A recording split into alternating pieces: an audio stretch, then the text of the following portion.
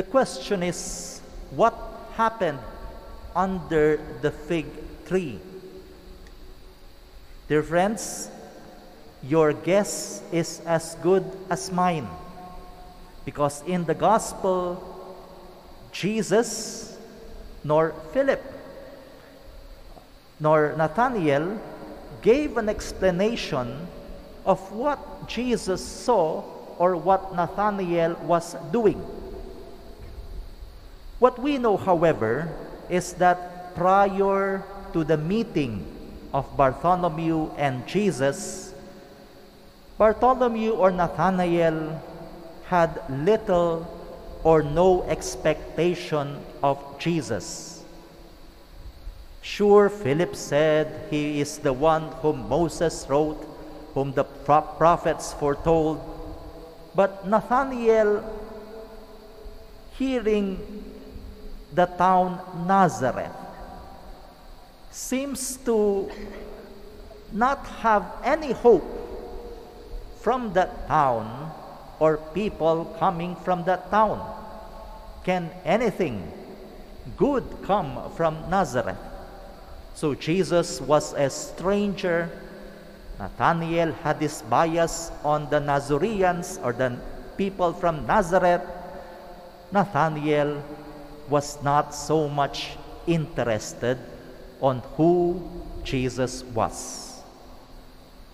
But after the meeting, when Jesus said, "I saw you under the fig tree," there was a transformation. Nathanael thought that he was alone, or at least that Jesus was not there. For whatever thing that Nathanael was doing, he was not with Jesus. But when he realized that Jesus was close by, watching him, there can be two reactions. If suddenly you discover someone eavesdropping on you or observing you, if you do not want this stranger, you can reject him. Why were you watching me? Why are you invading my privacy? What have you got to do with me? But Nathanael saw in Jesus, Lord, a master, a friend, a good person, a welcome stranger.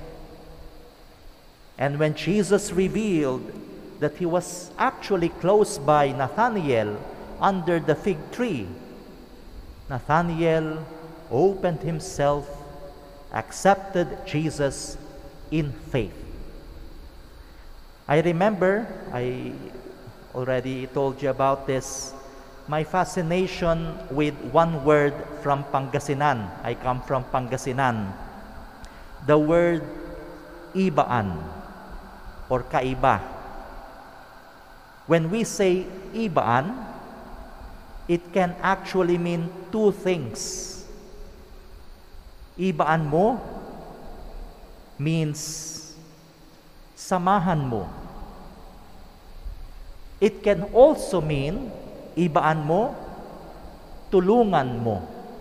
So to help someone is ibaan. To accompany someone is also ibaan.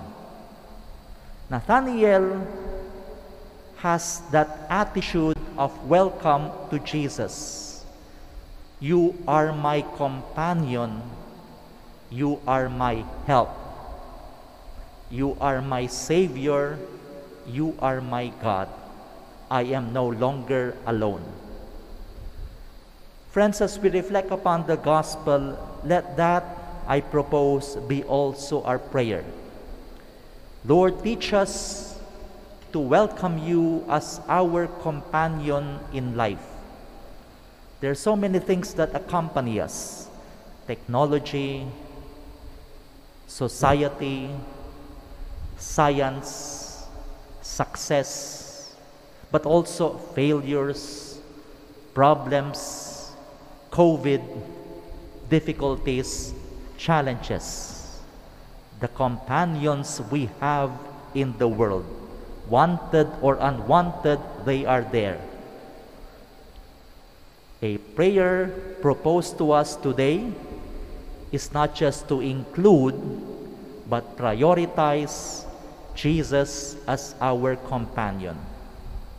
Secondly, as we ask Jesus, welcome Jesus to be our companion, we pray that in our limitation, we learn how to be companions to one another. One good example is, for example, the liturgy. We are now having Mass at the Chapel of Christ the King, Shrine of Jesus, the Divine Word. The church is rather large. If we really pray that, Lord, teach us to be companions, yung organist hindi makikipag-away sa choir, yung choir hindi makikipag-away sa tao, yung tao makikipag-participate sa choir, yung dasal, isang buo. Sometimes, because of the echoes and our distances, one will try to compete with the other. Mas mauunang sasagot yung isa, mas malakas sasagot yung isa, mas unang tatayo yung isa, mas unang nakakaalam yung isa, mas mag-uunahan yung dalawa. It becomes chaotic.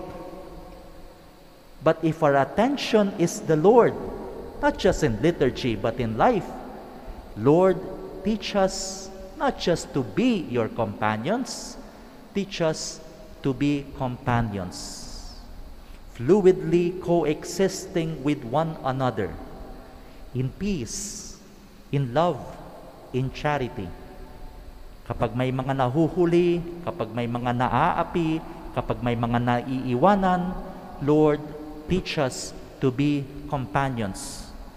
Because that is how you taught your disciples. That seems to be the first lesson you have taught Nathanael. God is our companion. We are companion to one another.